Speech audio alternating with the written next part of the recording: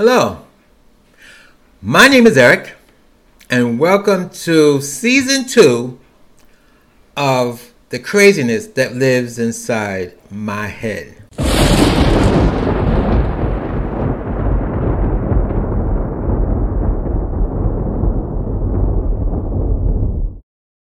This is the first show of my second year of doing this, and I'm going on a rant today, a real rant. And the rant is S&M and BDSM, right? Sadomasochism and bondage and slave masters and all that. Why I'm going through that?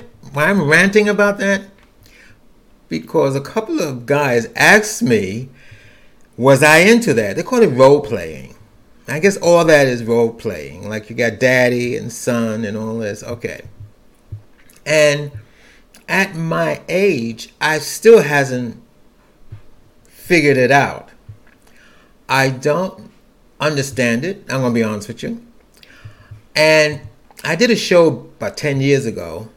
She was a sexologist. I did her show. We interviewed people for S&M and BDSM stuff. And they came out with a lot of ideas. Not ideas, but we interviewed people who was into that. And back then, I mean, I understood it.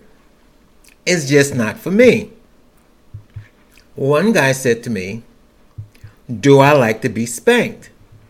I said, you put your hand on me, I'm going to kick your ass. I don't like to be hit. Never did. I was spanked as a child, didn't like it, and don't think I got older, I'm going to still like it. I don't like it. But there's people who do. And then I try to understand what about it that make you like it. Okay? And I still don't understand it. It's the same thing as bondage. There's guys who wants to be, first of all, I don't want to be bonded. I don't like being, I've been arrested back in the day. I don't like being handcuffed. I know what it is to be handcuffed and you can't move and they cuff you to this and you cuff you behind you. No, I don't like it. I don't like to be locked up in the jail. I was locked up in the jail. I didn't like that either. I mean, back there, guys would fantasize, I guess that's called role playing, about being locked up and then have the, the security guard, not security guard, the police officer or whoever, or the correction officer come in, have the correction officer come in and rape you and all that. Okay. Or you get gang rape and okay. I never got it. And I don't think I ever would, Let me give you an example. When I got arrested in New York City, it was the weekend. So I got arrested either on a Friday night or early Saturday, and they put you in a holding pen, central booking they call it. You in this big jail.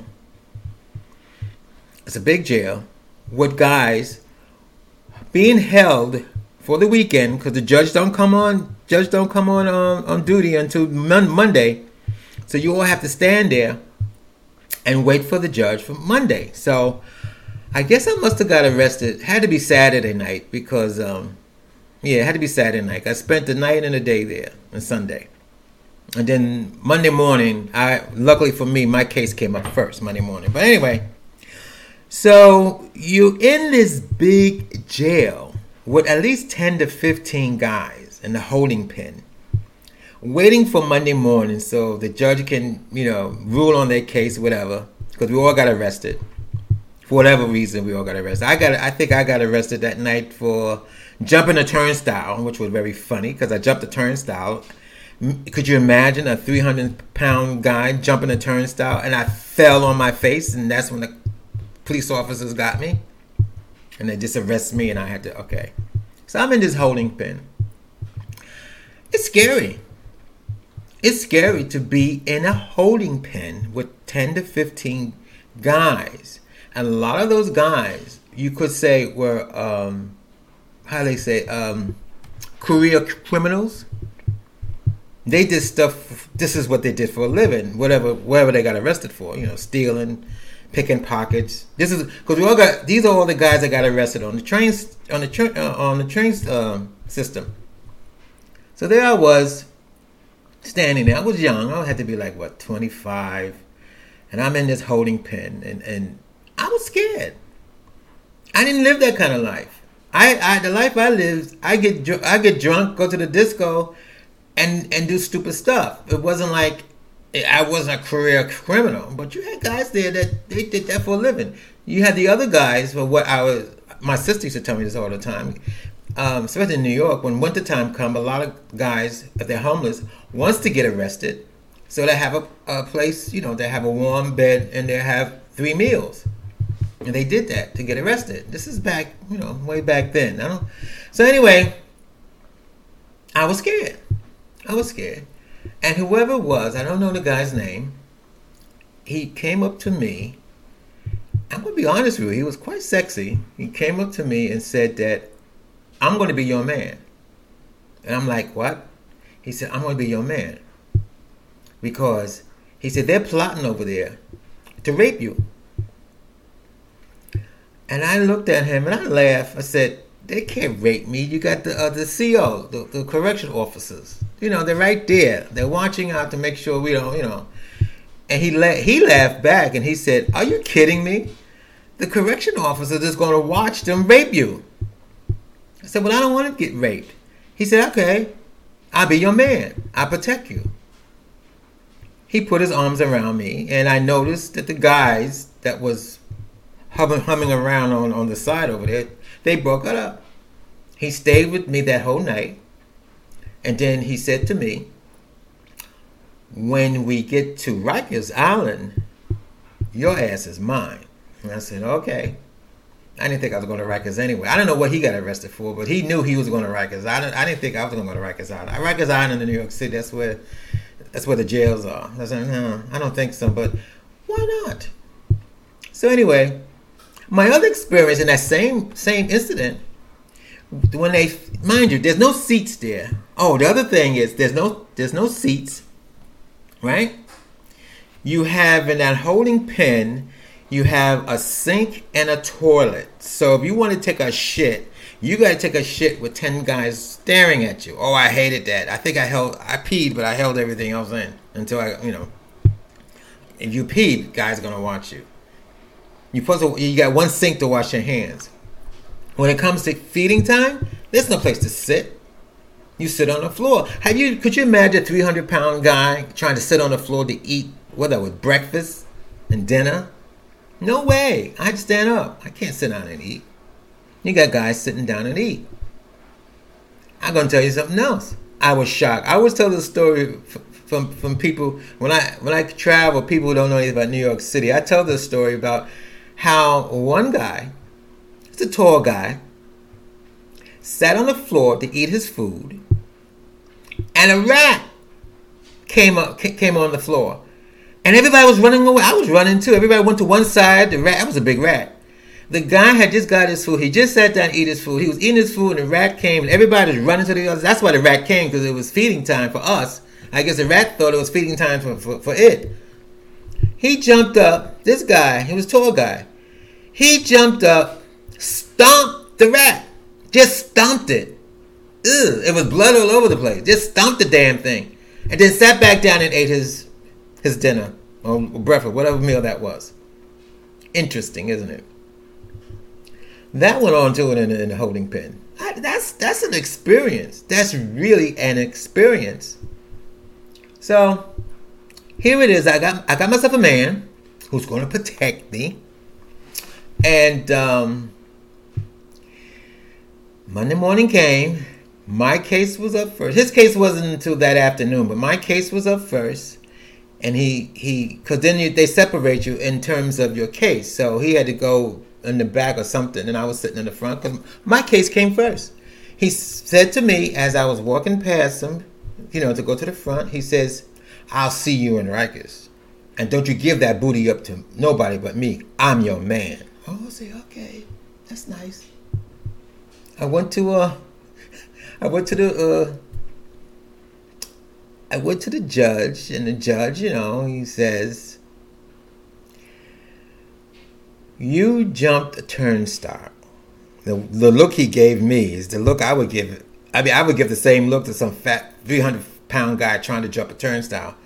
You jumped a turnstile. That's all he said, and fined me $25 and sent me home. And I turned around to the guy who was supposed to be my man, and I stuck my tongue at him. Now, after telling that story, as years went on, you know how you watch porn and you read stuff, when you read pornography, they always have incidents where guys go to jail and they get raped by cops. And when I see that kind of porn, I'm like, really? You really think that's exciting? I said, but when it really is in your face in reality, you're not gonna want to get raped. But then again, I don't know. I don't know. I mean, people are people. I mean, you probably do have guys who probably don't want to get raped, but 10 guys in a cell continuously for 2 days. I don't know. It's not my it's not my cup of tea, because I don't find that, and I don't find any violent sex act sexy or get me horny. I grew up in a very I grew up in a violent household, so anything violent, as I'm concerned, is a turnoff. I mean, and I don't know. I try to psychoanalyze some of these guys who actually like that, and I'm thinking sometimes I do know some guys who like that, and the ones that I do know like that, they grew up in a very middle class, not strict, but a middle class household. We had a mommy and a daddy and brothers and sisters, and mommy worked, daddy worked, and came home and cooked dinner and sent them on to school and sent them to college, and that was their life as children. And now they're into this S&M and all this other stuff, and I'm saying, well, would you really be into that if you really experienced the real thing? And that's for me. And I think a lot of it is just fantasy. And it's the kind of fantasy that just doesn't do it for me. So, this is my first rant of the new season. My second year. It's my second year doing this. And this is going to be my first show. I decided to do it and make it my first show. So, that's all I have to say. I mean, the other stuff, but like I said, I'm not into bondage. Oh, God. I don't want to be held by chains, the chains, from the war, and I just don't like that kind of stuff. I mean, it's not my cup of tea. That's all I have to say. And not that I'm upset because guys ask me that. I mean, that's fine. I mean, maybe I am upset because when I say no, what's that saying the kids got today? They become ghosts. Because I had one, I said no, and then 2 months later, asked me the same question? I mean, was I going to change my mind? I mean, maybe I would. It was my cup of tea, but it wasn't. But, I'm just saying. I would say this. I wrote a book. I'm always pushing my book. And the name of this one is, because I had it and made it into an auto book. And while we're on the subject, and it was one of the characters in the book was seeing a psychiatrist and was talking about being sexually abused as a child, and it was very interesting. I mean, for me, I just wrote it, it's part of the character. That's his character, but when it came to audition narrators, one narrator I really like had a great voice. Because he said he did my first book. He loved it. He said, I want to do the second one. So I let him know the second book is out. It's on Amazon. It's called Nemesis Horizon Project. Reptilian Laws. Stefan Reptilian. The Stefan character. And Stefan is basically, manic depressant. Always in the therapist's office. Always talking about why he's depressed and he's not into, Well, he was sexually abused as a child. So he tells a story to the psychiatrist. So the guy who was going to do the book had to cancel the contract because he said it was a subject matter that he just couldn't do, which is fine, no problem, it's fine. And when they did that, I'm like, here we go again. And what I said before, these people who finds all that. I mean, I'm going to be honest with you. This some years ago, I did get contacted, on the Dateline for a guy who got sexually abused by his father and his brother. And he wanted to do the role playing. I was older. He wanted to be his father and sexually abuse him. That's how he got off. I said, no, I can't do that. And it's very interesting. Human beings are very interesting. There are some people, if they got sexually abused as a child, it's just the opposite. They don't want to talk about it. The character I made didn't want to talk about it. That's why the psychiatrist made him talk about it. Because he didn't want to talk about it. But the thing is, this guy, he loved it. I guess he said he did. He was sexually abused by his father and his brother as a child. And that's what he's into. He's into older men. And he gets off when they sexually abuse him. Wow. Here we go again. Wow. But that's why you got to live and let live. You got to have a live and let live attitude to live on this planet. Because even though you think something is wrong or there's something that's not really right for you, it's going to be right for somebody else. And you may think, you might not think of them with good judgment. You might, I don't know what to say. You might be maybe prejudiced against somebody who thinks that way, But that's you could be in the same situation. You and somebody could be in the same situation, but come out differently with the results. And the results, like sexually abused, most people that I know didn't want to be sexually abused, don't like to talk about it, and don't want to see it, and don't want to. But this guy was just the opposite. He was sexually abused, and that's how he got off. Interesting. Well, I'm going to end this rant, and I just want to say, what's his name? Sly say, everyday people.